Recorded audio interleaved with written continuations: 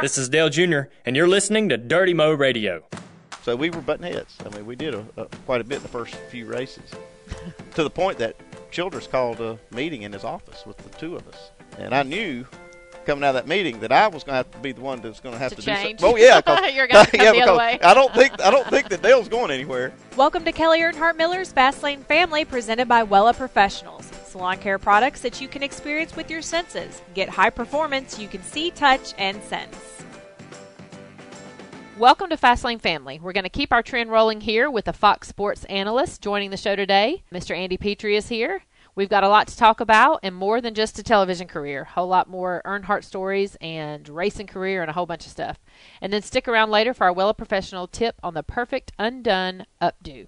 All right, Andy. It's raining outside today, so you didn't helicopter in. No, I couldn't bring the chopper in, and had a hard time actually finding the building on the surface. Went down a couple dead end streets here in the park. Yeah, it's been a while since you've been here. You were just saying that you installed our pull down rig. Yeah, we did that quite a few years ago, and that was the last time I was actually here. So yeah. It's good to come back and see you guys. It's hard to believe that that was probably 2007-ish because we've been here that long. Yeah, so. I think I actually put one in at the first at the building. old shop. Yeah, 2006. The temporary building. Yeah. Yeah. Well, good. Well, good to have you. Got a lot to catch up on. Hadn't seen you in quite some time. You grew up in Hickory, just right up the street here, and I read you got involved in racing kind of through Dale Jarrett, is that right? Well, actually, I grew up in Hickory, or just not far from there, Newton, North Carolina, right behind the track, 4 or 5 miles away. And I got introduced to the sport through my uncle, who took me when I was just 11, 12 years old. And I was hooked from the very beginning. Did anybody race or work on cars or nothing? Just enjoyed the sport at that time? My grandfather was a Chevrolet dealer in town, and I grew up around cars, obviously, around him. And he was, like I said, the one in Newton, North Carolina, and it's ironic that I know. I want you to tell that story. It is now Dale Earnhardt Chevrolet. Yeah. And my grandfather, I remember going in his office at the original Newsom Cross Chevrolet that was in downtown Newton, and he was designing and building that building that is on Highway 16 where Dale Earnhardt Chevrolet is today. And I remember him actually drawing that out by hand on his desk. So when my dad bought the building and all that was there, which is still there, it's just kind of upfitted now. That was the building that he designed? The showroom, the main building is the one that I'm talking about. Now, they built the collision center on after that and some other structures, but that particular building was designed and built by my grandfather. That's Placey crazy. Newsom. Yeah. That's a cool story, just kind of full circle, full circle stuff. So how did you get involved in actually, working on cars and kind of in the garage of racing? I've always been mechanically inclined. I was obsessed with cars, and I was just in elementary school, and it kind of it affected my education some because all I ever thought about was cars. And then when my uncle took me to a race, I can still remember it. I went to Hickory Speedway this past weekend and watched the late cars models. Race, yep, and the super late models. And Josh Berry won the late model part of that. Watched him; he did a great job. But when I went to that race, I was like, I can't believe this is happening in my backyard. My God. I was hooked from then on. I couldn't figure out, I was going to figure out some way to do that for a living, or some way to just, for the rest of my life, I wanted to race. That's it. That's all I ever really wanted to do. And so I convinced a friend of mine, Jimmy Newsom, to partner with me to build a race car. And we started with that with no money and begging for everything we could. And we finally get to a point where you can see the end. We've almost got this thing built. We built it kind of from the ground up. It was, obviously wasn't a very pretty thing, but it taught us a lot about how to race. How to get it done. Yeah, because we built it from the ground up. Dale comes along and wants to be the driver. He's a friend of ours from high school, and he was an athlete, golfer, baseball, football. Just didn't imagine him going into driving at that time. But he did. It's what he wanted to do. So how old was he then? He was he's a couple years older than me. I think I was 17. He might have been 19 at the time. So y'all were getting out of school on the verge of that, yeah. And so he had not raced prior to that, Dale Jarrett? Never sat in a car. Yeah. And I was dead against it. I mean, I wanted to be the driver. I wasn't just building this thing to watch somebody else drive it. And I've told this story many times, and Dale and I still laugh about it today because we're still close friends. I just didn't want to do that. And it turned out that it was the only way we could get the car on the track because he was going to supply enough funding to get a motor built for it. And to Even finish back it. in those days, Yep. he's supplying the funding. Yep, that's right. He had to bring. Yeah, he did. If he didn't bring the sponsor, he wasn't getting it right. Much smaller scale, but Yeah, still the same. But so that's how that developed, and how we started together, and it really kind of set our career paths from there. Dale is a driver and a great career. What a tremendous career he's had. Yeah. And me as a crew chief. So I have no regrets, but I was really disappointed I didn't get to drive that first car. Well, you got to drive later in life. I did. Yeah. I got to dabble a little bit in the driving end of it. Did being there at watching the late models give you that itch? 'Cause Yeah. that Oh is yeah, kinda, it did. It did. Yeah. I mean, especially when you go to Hickory. Once a racer, always a racer. That's I don't right. think it leaves you. Yeah, I saw Dennis Setzer there. That's kind of funny. He was there with his son, and they sat on the pole and set a new track record for the super late models. And we were catching up on things because we raced together there, and we were. I raced with Dennis Setzer. Yeah, yeah. And I went to high school with Dennis. Uh-huh. And he still looks just like he did in high school. And I'm like, I know you're helping your son and you're all into that, but do you not get the itch to get out there and do it again? He's like, not really. He says politically correct things like, I want to do my son, do the best I can for my son. We don't want to spend any money on anything else but Yeah. that. And I said, yeah, but don't you think you could still do it? He probably could. I know he could. Yeah, when I raced late models in my 20s, Pete Silva, Yeah. Max Presswood, Dexter Oh, Knight, yeah. all I've those raced guys. against all those. Yeah, I know. I've raced against you, I think. I'm surprised that I think we did, and yeah. I'm surprised that they're still not going. I mean, Pete Silva, God, I think he was 90 then, But I had a lot of fun racing with Pete. It was. That's the one thing that I like going to Hickory, going up there to watch late model too, and just seeing. You see Dexter Knipe with his son. Yeah, I there's so haven't much. ran There's into just so Dennis, much history and heritage there. Yes. I remember seeing your dad. That's the first time I ever saw him race was at Hickory Speedway, and so many of the greats have come through that track. Yes. And it's such a difficult place to win and race on still today. That the winners that come out of that track go on to do great things. And Yeah. I think it's still that way today. I mean, you see Josh Berry doing well over there. I think he's got a bright future ahead of him. And Cole Tim won the championship there. So these are kids and guys to watch going forward. Yep, definitely. The biggest difference is just seeing their age, and they're so much younger than when we were doing it. Oh, I know. There I mean, was one guy out there that I know. I can't recall his name right offhand, but he's got his son there racing in some kind of late model truck series. He's 12 years old. Yeah. I said, 12 years old was the first time I walked into the track and I got to watch him race. I know you see her talk about Dale Jarrett being 19 and had never raced a car. Oh yeah, You know that was it was rare that you see young people get a chance to drive. I asked Dennis Setzer when he started, and he said he was 16 when he started. Yeah. Which was very, very young. Yeah. Back then. So different. And I've had some people on talking about, needing a license. Even Steve, I think, said at Park, they fudged his age because you had to be 16 to drive. You know, now NASCAR, they're they waived all that earlier and earlier. No need to have a license, just come on in. So you got the break to work with Harry Gant. How did that happen? And you guys had a lot of success. Yeah, a lot of things transpired before that. The thing with Dale Jarrett, we did that for a couple of years in Limited Sportsman, local stuff, and then finally got a break. Ned Jarrett did something for me in 1981. He went out on a limb and talked to one of his good friends, Junior Johnson, to get me an opportunity to change tires and be on a big-time pit crew. He might have fudged the truth a little bit to get me that spot, but it worked out, and I'm forever in debt to him for that. But I did that for a season. I was Darrell Waltrip's rear tire changer in 1981 when he won the championship. Wow. And we got to go to New York. The first time that we ever celebrated the championship in New York, I got to go. And then after that, they went a different direction with their team, and so I didn't have that job, and I went to work for Johnny Hayes, and he was running Phil Parsons in which was called the Budweiser Tour. It was the first name of the Busch Series. Oh, okay. The first year. Gosh. Yep. I'm thinking 81. I'm only 9. Well, so this is I'm 82. trying to. Okay. Well, okay. I'm 10. Yeah. I'm trying to think about this. Okay, I was only 13, but no. But Just anyway, a few years older than me. So we do that thing. I worked for Phil on that as a kind of a part-time basis, and then it turned into a full-time job with Benny Parsons driving in the Cup Series and Leo Jackson. Gosh. Yeah, and I was on that team as a mechanic and pit crew.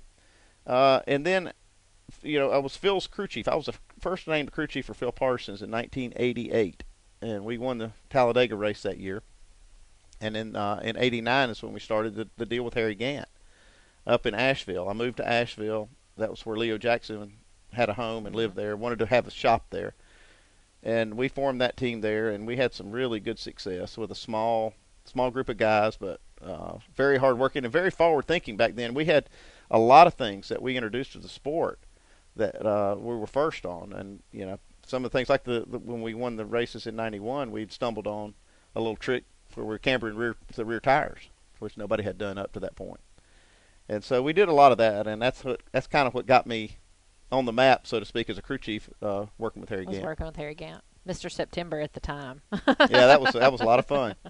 What brought you to crew chief at RCR in '93 from Leo and Harry's organization? Well, I mean, the success we were having, we had won the most races in '91. So what was going on with my dad then? '92. Well, he won the championship in '91. Okay, 91. And then '92 was a really off year for him. I Yep. think they finished 12th in points and only won once, which is a terrible year when you talk about Dale Earnhardt. And we were having pretty good success. We'd won 5 races in '91, and we won a couple in '92. And like I said, we were doing a lot of innovative things. Yeah. And it kind of got the attention of Richard and Dale because Kirk Shelmerdine had retired. Oh, yeah, basically. that's right. Okay. He just announced he was going to retire as a crew chief, and they were looking for somebody. And so there was some interest on their side, but I was happy. I had a great job. I was working for one of the best men in the sport. Leo Jackson, he was like a father to me. And how much interaction had you had with my dad at that point? Not a lot. I mean, Yeah. we'd see I each just other. wondered. Yeah, I mean, in the garage, just Yeah, acquaintance, yeah, basically. yeah. I didn't really know him. Yeah. And so they reached out to me to consider taking this job. And I was like, yeah, I'm really happy where I am. But, when Dale Earnhardt calls, you got to think about it, And some people, I had whispers say, He's pretty persuading, Yeah. intimidating. but some people would say that, hey, his best years are behind him. He's already won these championships. He'd won 5 championships. Yeah, and, 86, 7, you late might be 80s, going yeah. at the wrong time. Yeah, And I considered that for about 10 seconds, and I go, you know what? That guy's not done winning. And so I agreed to the interview, and here's the impression that was made on me. I go down there on Sunday in the off season. We just finished the season. The very next weekend, I go down there on Sunday, meet with Richard. I'd set it up for just after lunch, and I pull in the parking lot. Obviously, they're not working on Sunday, but there's 2 cars there, and I go walking in to Richard's office, and there sits Richard and Dale. Dale had driven to the shop on Sunday to meet with me. That made a big impression on me, that he was that Took interested. that time. Yeah, to talk about this. And Yeah. so we sit around the table and we talk about what our philosophies are in racing, and mine was to win a championship. And it certainly lined up with theirs because that's all they were about. And so that's where we decided. I walked out of that room. I said, I'm going to do this. And I know that I have to turn my back on a great opportunity with Leo Jackson because he's been so good to me, but I just have to do this for me. And was he really supportive? No. No, not at all. I didn't know if you had that relationship, that kind of father figure relationship. I say that. I mean, he did not want me to leave, but he understood. He Yeah, did. I mean, yeah. in the end, and he had to do what he had to do, and to keep his team going and successful. And he knew that I had to do what I have to do. That changed a few years later when I came back. But I mean, the years I spent with RCR were wonderful. I mean, And you went in there, you won 2 championships. Yeah, we won the championship first year. Yeah. And we won the second year. Yeah. And we almost won it the third year. Oh, So gosh. it was really great, and your dad and I didn't have instant chemistry. No. I don't know if you know that. No, I don't. I want you to tell me about Yeah. it. we're a lot alike. Well, that's what I'm sitting here thinking in my mind, man. The personalities. I mean, Yeah. because I've known you through the years, Yeah. and yeah, Yeah, I it wasn't can instant. see some headbutting. Yep, exactly. That's the way it happened. And I get there, and not much time to prepare cars, and really, I was just plugged in as the crew chief, and didn't, like I said, you only had just a few weeks basically till Yeah. you go to Daytona. And Yeah, start because the back season. then you're testing and all the things. Yeah, that you're doing. testing all the Yeah, time, Yeah, and- yeah. And so we do that. We go to Daytona and don't really have a good rapport yet. But it doesn't matter because it's Daytona and it's Dale Earnhardt, so it doesn't matter. We won everything, except for the 500. We lost it on the last couple laps to Dale Jarrett. Yep. Okay. But so we leave there. We go to Rockingham, and I'm trying to understand his lingo and how he explains the car. It was really weird. The whole time at Daytona, he was telling me the car was neutral. It's neutral, and I knew there was something weird about the way he was saying it, but I didn't quite get it. And neutral to me is the car's not pushing, it's not loose, it's Well, that's not the way he looked at it. What was neutral Because to him? we get to Rockingham. I'm sitting on the truck now. I can really see the car. We're practicing. He's out there, and he comes off turn 4, and he'd been telling me the car was neutral. Well, I see him come off turn 4, and the right rear tire's smoking. He's sideways, and I'm like, "Dang!" I said, "Dale, I thought you said you were neutral." He said, "I told you I was." I said, "You look dead sideways to me." He said, "Yeah, that's what I mean, neutral." I was like, "Oh, that's what neutral means." Okay, now so that helps a little bit. Now So what's loose mean, tight mean? So it took us. You can understand just from that. It took us a little while to understand each other. Also, he was used to a little bit different interaction with the crew chief than it was the way I was used to. So we were butting heads. I mean, we did quite a bit the first few races, to the point that Childress called a meeting in his office with the two of us, and I knew coming out of that meeting that I was going to have to be the one that's going to have to do change. something. Oh yeah, You're going to come the other way. I don't think that Dale's going anywhere. So, but Richard said we need to try to figure out a way to bond. You guys got to start bonding. Well, you know your dad. He starts making a joke about that. And so he said, "Okay, Richard, we got this. We'll start bonding. It's going to work out." So he grabs me, around the neck. We walk out of the office. He said, "Now," he said, "we're going to start bonding this week." This week. Oh yeah, this week we're going to start bonding. He says, "So we're going to Darlington. You're going to go to dinner with me and Teresa, and we're going to do this." Da da da. I said, "All right, I'm in."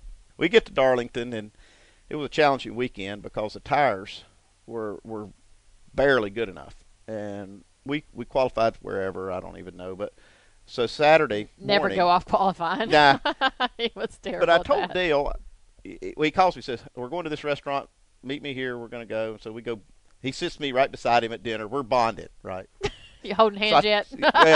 So I used that as an opportunity to really have some conversation with him. I said, "Look, tomorrow we're going to go about this practice different than we would normally go because of the tire." I said, "We're going to run some long runs, and we're going to try to figure out where the breaking point is on this tire and try to extend it, and everything we can in practice to do that." And so he didn't really like the idea of running the right front till it blows out. Or running But longer. it would give you warning. It would give you warning. So we did it. We ran 30 laps or so. Tire gives a little trouble. We put another set of tires on, make a change. We run another long run, extended about 35 laps. We do that a few times, and we ran the most laps of anyone in practice, ran through almost all the tires we had. But we had figured some things out. And so we end up winning the race on Sunday. And he pulls in Victor Lane, and I was waiting on him. And I look at him, he's got that big grin with that mustache, and I reach in the window, I said, "That's how it's done." And he's like, so we were on the same page then. And he had confidence in me. And so I think that was a big turning point in our relationship. And set the rest of the year on. How many races did you guys go on to We win? won in 6 93? that Lot. year. Yeah. Yeah. Yeah. Then we, there's a lot of other ones we should have, could have Yeah. won, but it was a lot of fun racing with him. So you guys ended up being really good friends. Yeah, we did. I mean, Yeah, like I said, we went on trips together. Yeah, and we spent did. vacations together. And I think he appreciated, how your dad was. He would try to impose his will and bulldoze you at any time. But if you stood up to him, he respected you. yeah, yeah. And so he respected me for standing up to him. And it happened more than once that I had to do that. but we understood each other real well, and we got along great away from the track. He's such a different person, and we had, he's a real loving person. Yeah. You don't Had a big heart. He did. Yeah, I mean, he was a great host. We would go spend time, like I said, on his boat, and him and Teresa were such gracious hosts and hostess to us, and we always had a ball with them. And then when did you and Patty get married? Was that about in We that got time married frame? we got married in 1995. So it was 94 when I met her, and at the track. And Dale tried to be. He actually acted like a little bit of a matchmaker on that thing. Yeah, oh yeah, it was kind of funny. I won't go into that whole thing, but That could either help or hurt you. I don't Yeah. know. We talked about that with Steve and his wife Jessica and some of the tormenting that yeah, Dad did. yeah, I didn't need his Yeah. help on that one. Yeah, yeah, But he thought I did. yeah. He was definitely a jokester. Did he ever play any tricks on you, pranks or anything? Yeah, I mean, it was always something. You were probably in the era there of a lot of the pranking, like with Rusty and things Yeah, like he was. that. Yeah, he was pulling a lot of that Yeah. nonsense. I tried Yeah. to stay away from that because I didn't want it to spill over into my side. And so when you left there in '95, what was going on then? Well, what happened was we were having tremendous success. Gordon beat us for the championship by just a few points in '95, but I really felt like we were in a good place. We were in a position to win a couple more championships. But an opportunity came along for me through Leo Jackson again. He wanted to retire, and he wanted somebody to take his team over. and it presented me with an opportunity that I would never have any other way, to be a team owner in the sport. And I had really mixed emotions about it, and if I have any regrets in my career, it's that I didn't get to spend another year or two with Dale, because I think we could have done some great things. Some more. Yep. And but that opportunity was in front of me at that point, and I had to make a decision. I did it, and I look back on it. I say I don't have regrets. I don't really, because having the opportunity to be an owner, yeah, and then winning races as an owner was very gratifying for me, and it's given me a great life. I've really enjoyed that. That was 7 years I've been able to do that. And what do you see, because you're involved in the sport now, kind of as difference of the opportunity that you had to be a team owner and that kind of that barrier of entry now, and how it was different then? What were some differences about that? And it was actually, because there was a lot of, at that time, a lot of different people were owning teams. Drivers were owning teams. Different things you have the big guys that dominate now, obviously, and it was going that way then. Yeah, and that's why I recognize that as a tremendous opportunity, and you don't see it anymore. Ray got it. Ray Evernham got the same opportunity I did a few years later. But it's just got to the point where this sport, the money is so big and the stakes are so high that you just can't rise from the bottom to the top like that anymore. You basically have to have some other means of wealth besides trying to be an owner in NASCAR. Yeah. So it was a unique opportunity. Well, you had a good run as a car owner. You got your first win. Was that 2001? Yep. I think. Yep. And at Talladega with Bobby Hamilton. Yep. And that same car Kenny Wallace drove the year before at Talladega. When he finished second? Yep. Okay, so talk about that, because that's been a big story with Talladega happening a few weeks ago. Lots of comments there. What's your side of that and version of that? I thought it was funny. Obviously, Kenny talked about how, he saw my dad coming up, and he didn't realize that Joe Nemechek, different car colors, was his teammate. Whatever. The car was that color the whole Dale's weekend. Story is going about how he was scared to do what he wanted to do because of fear of my father and what he was going to say. So what's your version of how all that went down? Well, my version was I wanted to beat him bad. Really bad. You can't imagine how bad I wanted to. So I'm on one of the pit boxes. I can't remember which. And I have both radio channels, and I've got Joe on one of them. And I'm hollering on the radio to Joe to push Kenny. I didn't want Kenny to pull out and not have help from Joe. Right. Because I know Joe wanted to win too, and I could just see him hanging Kenny out. But the best shot we had was for both of them to gang up on him, And so let's give it a little bit of a backstory here, because what led up to the success that you saw on the racetrack, especially the restrictor plate tracks, from RCR, from DEI, and from APR, was that we had combined to do an alliance, an aero alliance. It was called RAD Aerodynamics. It was Richard, Andy, and Dale. Yep. And every single thing we did on the aerodynamic side we shared, and we did a focused effort. And it really paid off, especially those restrictor plate races, because if you look at the results, I don't think anybody else but those three teams won for a while. And so we had really, really good cars. We sat on the pole for that race with Joe in the 33. And then here we come at the end, and we're the three cars that are fighting it out for the win. But I was screaming for Kenny, or for Joe to push me. I wasn't really saying anything to Kenny because I knew he would make the move. Yeah. I thought he would, but he didn't. But he didn't. He decided to stick with Dale. Maybe you should have screamed at him. Yeah. But anyway, it was a great win for your dad, and who would have ever thought it was his last one? Not me. Yeah. Yeah, Kenny, that story, it's been fun to listen to it, and I don't even want to hear it. He keeps talking about the different color. It was that color all week. Come on. He just couldn't think that fast on Sunday, I guess. Yeah, maybe I should have been on his channel instead of Joe's. Yeah, I think you might have should have been hollering at him. So let's see what. I love Kenny. He was a lot of fun to race with too. Oh gosh, and you had he was some great personalities. And really, he was really, really good at restrictor plate racing. He must have learned some things from Dale because he was good at it. Bobby was a hoot too. Bobby Hamilton. Yeah, I really liked him. He was. And that's funny you bring that up. So that was that car that Kenny drove. The very next race is the April race at Talladega, which Bobby won in that car. And Bobby told me after the race that he learned something in that race that Dale won. He was driving the Kodak car that year, and he watched Dale do some things. As he went from 18th or whatever. Yeah. He saw how he did it. Yeah. And it was a little trick that he was using, and he figured it out Uh-huh. and used it. Uh-huh. So And- that's how that yep, happened. Yep, your dad taught him that trick. That's awesome. To me, talking to you guys, like now I pay so much more attention to things, Mm-hmm. but I mean, back in those days, I was a kid. I was in my 20s. Everything's but, kind of a blur back then. Well, huh? yeah, and you're because you're doing your thing. You're looking at your own career, and things that are going on. So you're just focused in a different area than I was paying attention to what Dad was doing. Yeah. Yeah, I know. I didn't And, get to see you much back yeah. then. But I was in my because 20s. I was, Yeah. 90. Let's see, 4. I was 20. I was late model racing. Yep. 94, Mhm. 5, and 6. Going to college and working at Sports Image full time. Yep. So I hardly ever went to the races very often at all. Yeah, I probably seen you more when you were a team owner. Probably, yeah. In those days. I'll tell you one fun thing that I got to do, and it's really special, is I got to drive your dad's Xfinity car, which was a Busch car then. That's on here. Yeah. Yeah. Yep. So talk about that. Yeah, that was Yeah. really cool. I mean, it was. Yeah, because I want to know how that transpired. Yeah. How that took place. So we're at Martinsville. We've got a brand new car that we were testing up there, and it had trouble the year before with gear. The rear gear had broken, and so we changed the way we were doing that, and we were using new ones and breaking in new ones for the race at Martinsville.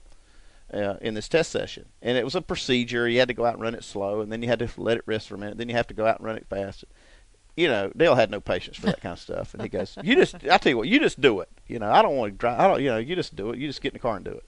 And I said, "Okay." So, having a little bit of experience racing, I had actually raced at Martinsville before, but so I get out there and I run those slow laps and come in, and then have to let it sit for a second. Then I go back out and run what's called the fast laps. And your dad was running about, I don't know, let's say 21 and I went out there and ran about 22 flat. Went out there just running the hard laps, and come in, and he starts making fun of me. And you had to do you had to run 5 laps and then run 5 more hard ones. And so when I come in, your dad starts making fun of me for running slow, running a second slower than him. I said, "I don't want to tear up a brand new car. We've got a brand new car here, and I'm not, And it's, he's making fun of me. He's just egging you on. Yeah. Yeah. So I go out the next lap, and I run the next session. I ran 21:10. I was only a tenth off of him. So he was like, "Wow, you can, you actually can drive pretty good here." I said, "Yeah, I've run a little bit here."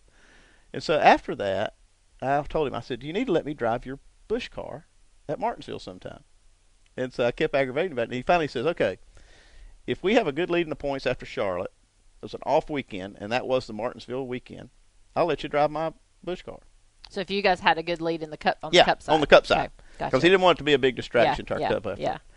Well, we ended up getting a big lead in the points. We gained a bunch of points at Charlotte, and we were pitted at the number 1 pit, or 1 or 2 down towards the turn 1. And when the race is over, we didn't win, so I'm trying to get to the garage area because you know what happens when the race is over and he doesn't win. Yeah. He's gone. Yeah. Quick. And so Yeah. I'm in a dead run all the way back to the truck to make sure I see him before he leaves. And I said, "Okay, we got a big lead in the points." I said, "I'm coming tomorrow to get that car." He said, "All right." So I go up to your dad's shop. There was the old, what do they call it, the Deer head shop. shop. Yeah. So I go in there, and he's got the car sitting there that they had taken to Richmond earlier in the year. And Dale actually missed a race up there. He didn't make the field. They had a big, huge field of cars. I don't know what happened, but he didn't make it. But he had that car. And I said, "Oh, great. I get to take a car to Martinsville that Dale Earnhardt missed a race at Richmond in." And it's kind of funny because I told him, I said, "Well, I got to take it to the shop and work on it this week. I've got to put brake ducts in it, and then I've got to change the seat because I had one of those old banjo seats like he liked." And he says, "Okay, stop. You're not going to put brake ducts in my nose, so you're not going to cut holes in it because you're not going to make the field. And so I don't want you going up there cutting my car up." I said, "Okay, so I'll cut them after I make the field." He said, "Yeah." So then he says, "You're not changing the seat either." I said, "What?" I said, "I've got to run this car with that seat." He said, "Yeah." He said, "That's the seat I run. You'll have to run in that seat if you're going to drive this car." Oh my gosh. I He was said, making it "Okay." hard for you. Yeah. Seeing if you were going to just turn it down. Yeah. So I did it. I went up there with no brake ducts in the banjo seat. And how'd you do? Well, I made the field. I qualified towards the back half of the field, but I made the field. And so I cut the holes and made the brake ducts. Finished, I think 16th. I think 16th where I finished, 16th or 17th. And it was a 300 lap race. And it's the only race I'd run in probably 3 or 4 Forever. years. Yeah. Did he give you a hard time? Yeah, oh yeah, because I banged up the body a little bit on it. Like Okay, that wasn't going to happen at I banged it up a Martinsville? lot. You banged it up a lot. Yeah. Now you can admit But I did it. finish.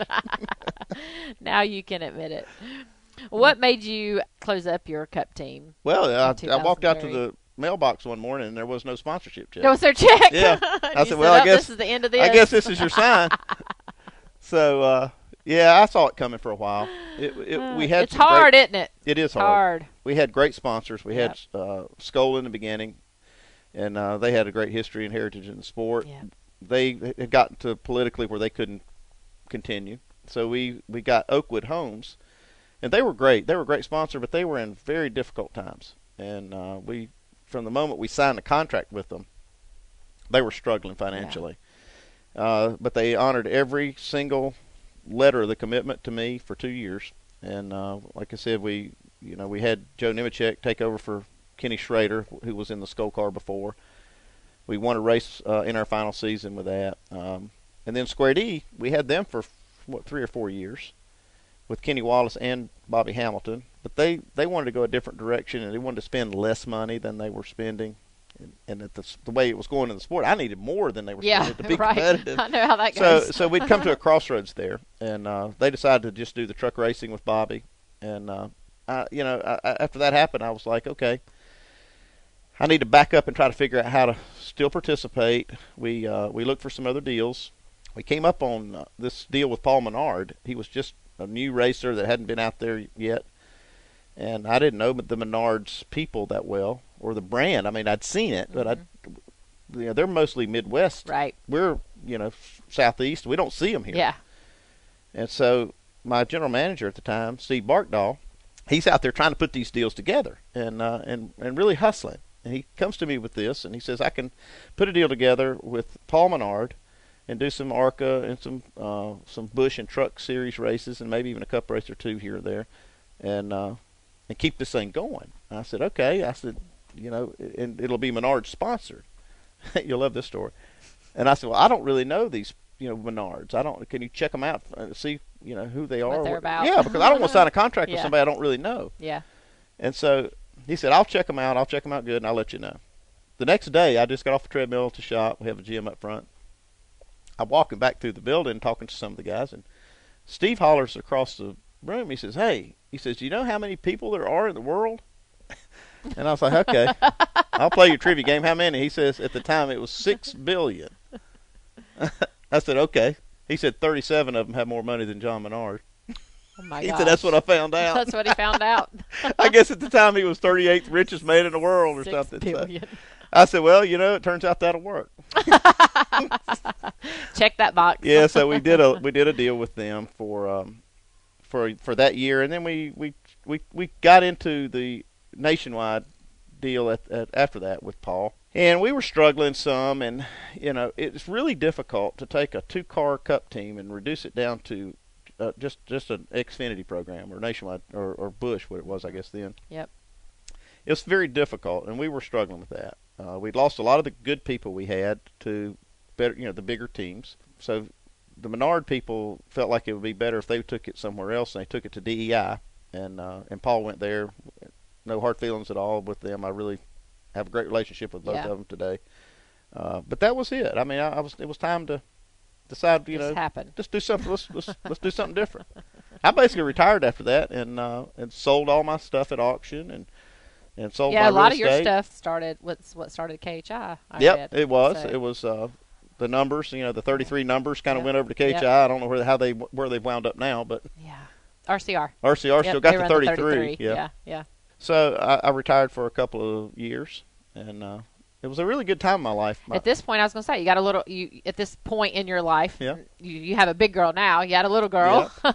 She was 5 or 6 years old then, Yep. and starting to get into softball and sports, and it's just it was a good time to be spending time with Yeah. her. Yeah. We had a really good couple of years there of that.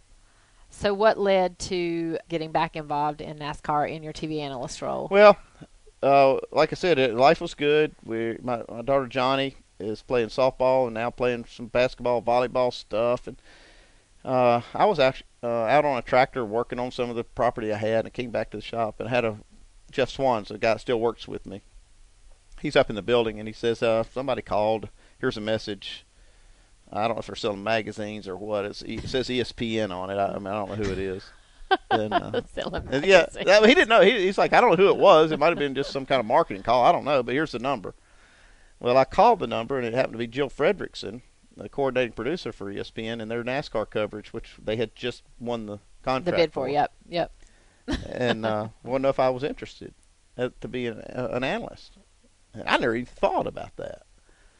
And it kind of hit me a little. I was like, I don't know. I mean, I'm pretty happy doing what I'm doing or not doing what I'm doing. Yeah, not doing anything or having to do anything. When we say that, I was not going to the races, but we were still building these suspension test rigs. All the major teams have them. We were doing that was the heyday for that. We had built about 33 of those over those couple of years. So I was busy with that, but I wasn't going to the races. So I thought about it a little while. They gave me an opportunity to do an audition.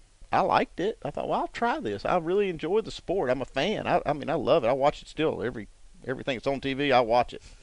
So we did that, and I enjoyed it. They thought I did a decent job, and they hired me as a booth analyst. Well, that's what you're still doing today. Yeah. Well. Now you're in a different capacity. Yeah, way different role. Yeah, I mean, this. I was a lead analyst in the booth for 8 years for the ESPN with great people. Dr. Jerry Punch was the one I worked with in the beginning, and Dale Jarrett, Rusty Wallace. Marty Reed was one of the play-by-play guys, and then Alan Bestwick, in my opinion, the best that's ever done it. He's so good to work with. But that ran out when NBC decided they wanted NASCAR more than ESPN, then that was the end of that. Fox gave me an opportunity to stay involved and to be a rules analyst for them in the first half of the year. And we did that, and it's, it was, I enjoy it. The people at Fox are great, although it was taking a bit of a step back. Yeah. But I really enjoyed it, and I hope to stay involved in the TV side of it, at least in a limited role, somewhere or another, because I enjoy it. I really enjoy the sport. So you travel to all the races for that in that capacity? I did that in the Fox. first half. I'm not sure that we'll do that in the second half. Fox. The next year in the first half. Gotcha. We'll see. I don't know what's going to happen next year How yet. it plays out. Yeah. So then what are you doing to fill your time? Well, I've got a lot of things going on. I told you earlier today, I was at Hickory over the weekend. There's a young female driver from Canada that I'm doing a little consulting work for, and hopefully she can get a break and move up the line. And we're doing that. I've got some new products that I'm working on, some development stuff to come along after our success in the pull-down rigs, and this is the next thing in the series of that. Now, how do you? I'm going to assume that's technology-wise. Yes, it is. So how do you yourself stay close to that?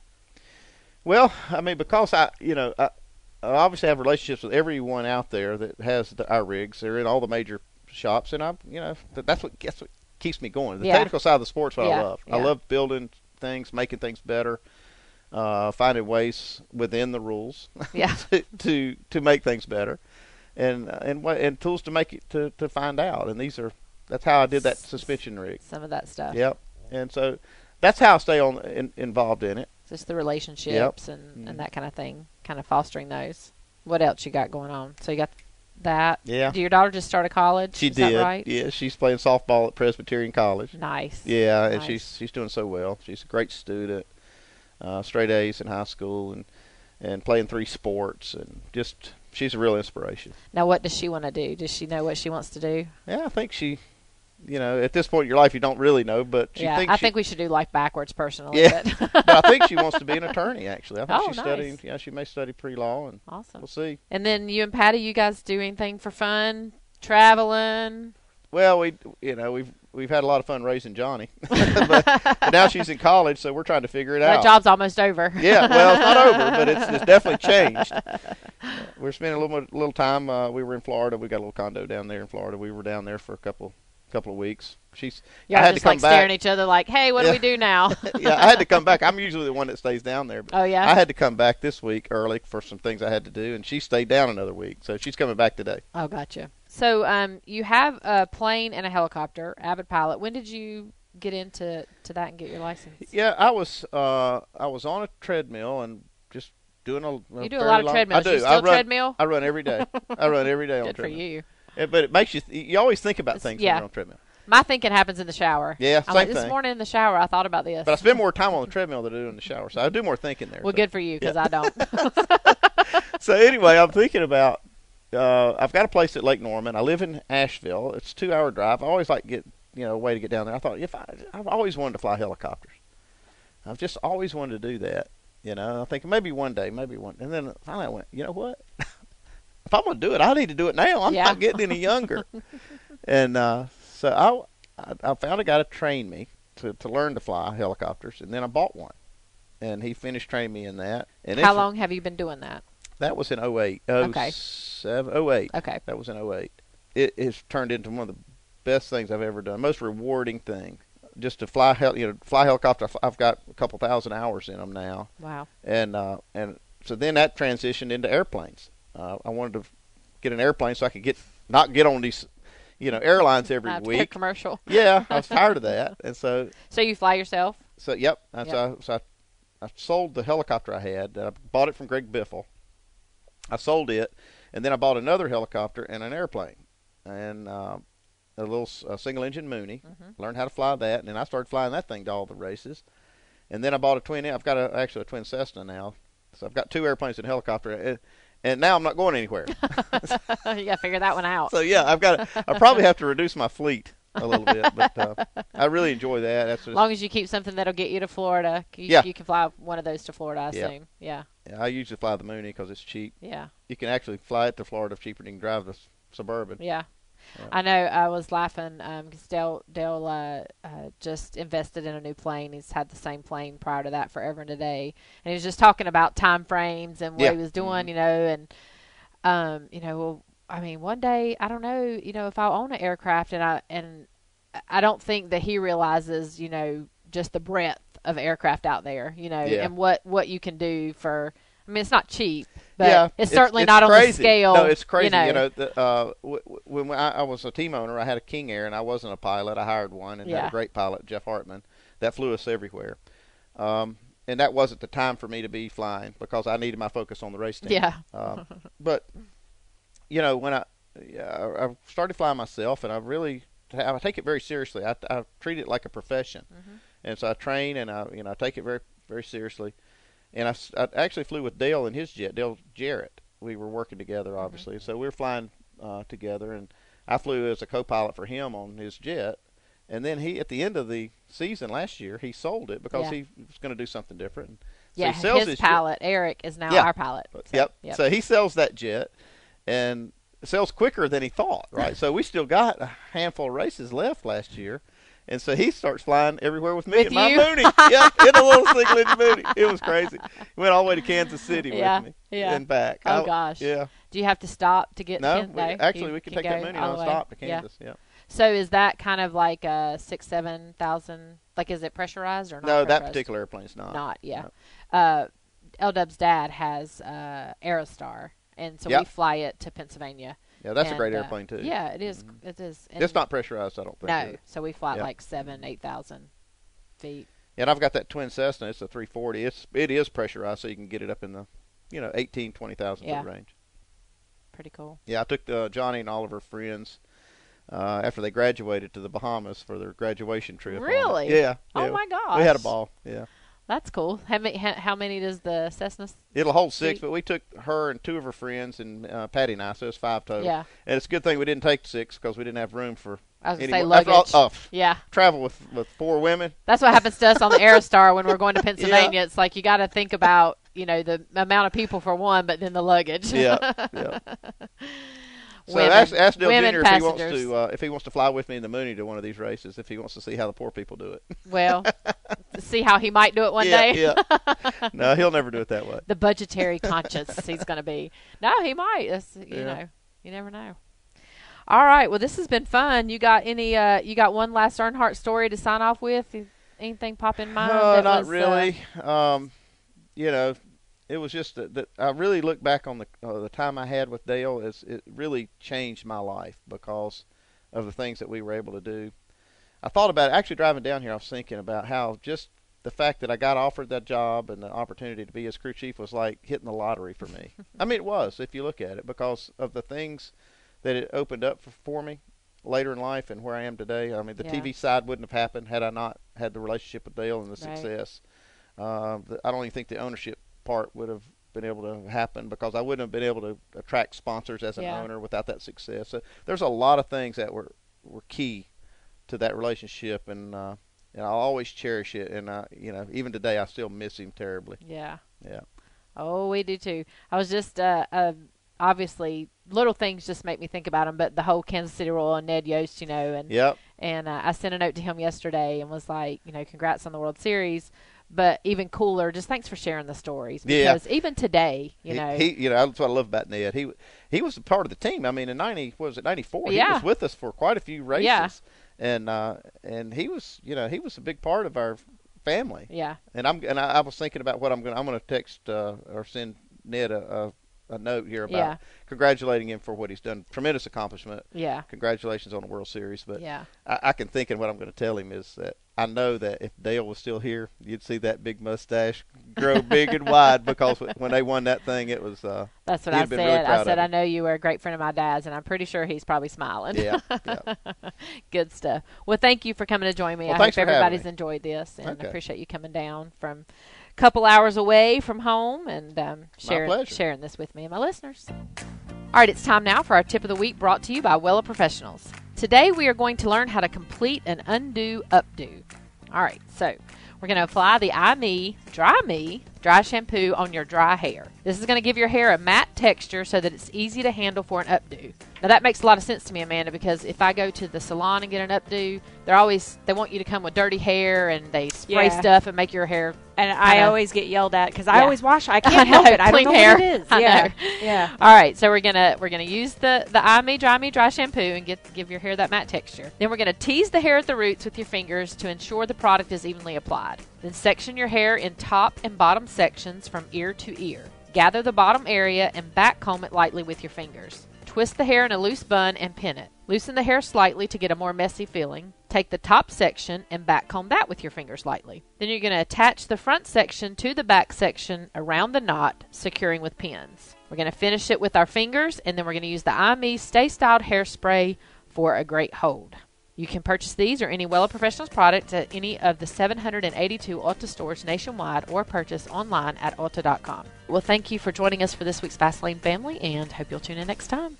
Fastlane Family has been brought to you by Wella Professional Hair Care, multi-sensorial hair care products that you will see, touch, and sense the difference from your very first wash. Hair care needs from fine to normal to color to coarse, Wella's got you covered. Wella Professional Hair Care products are available at over 780 Ulta stores nationwide. Visit Ulta.com to find the store nearest you.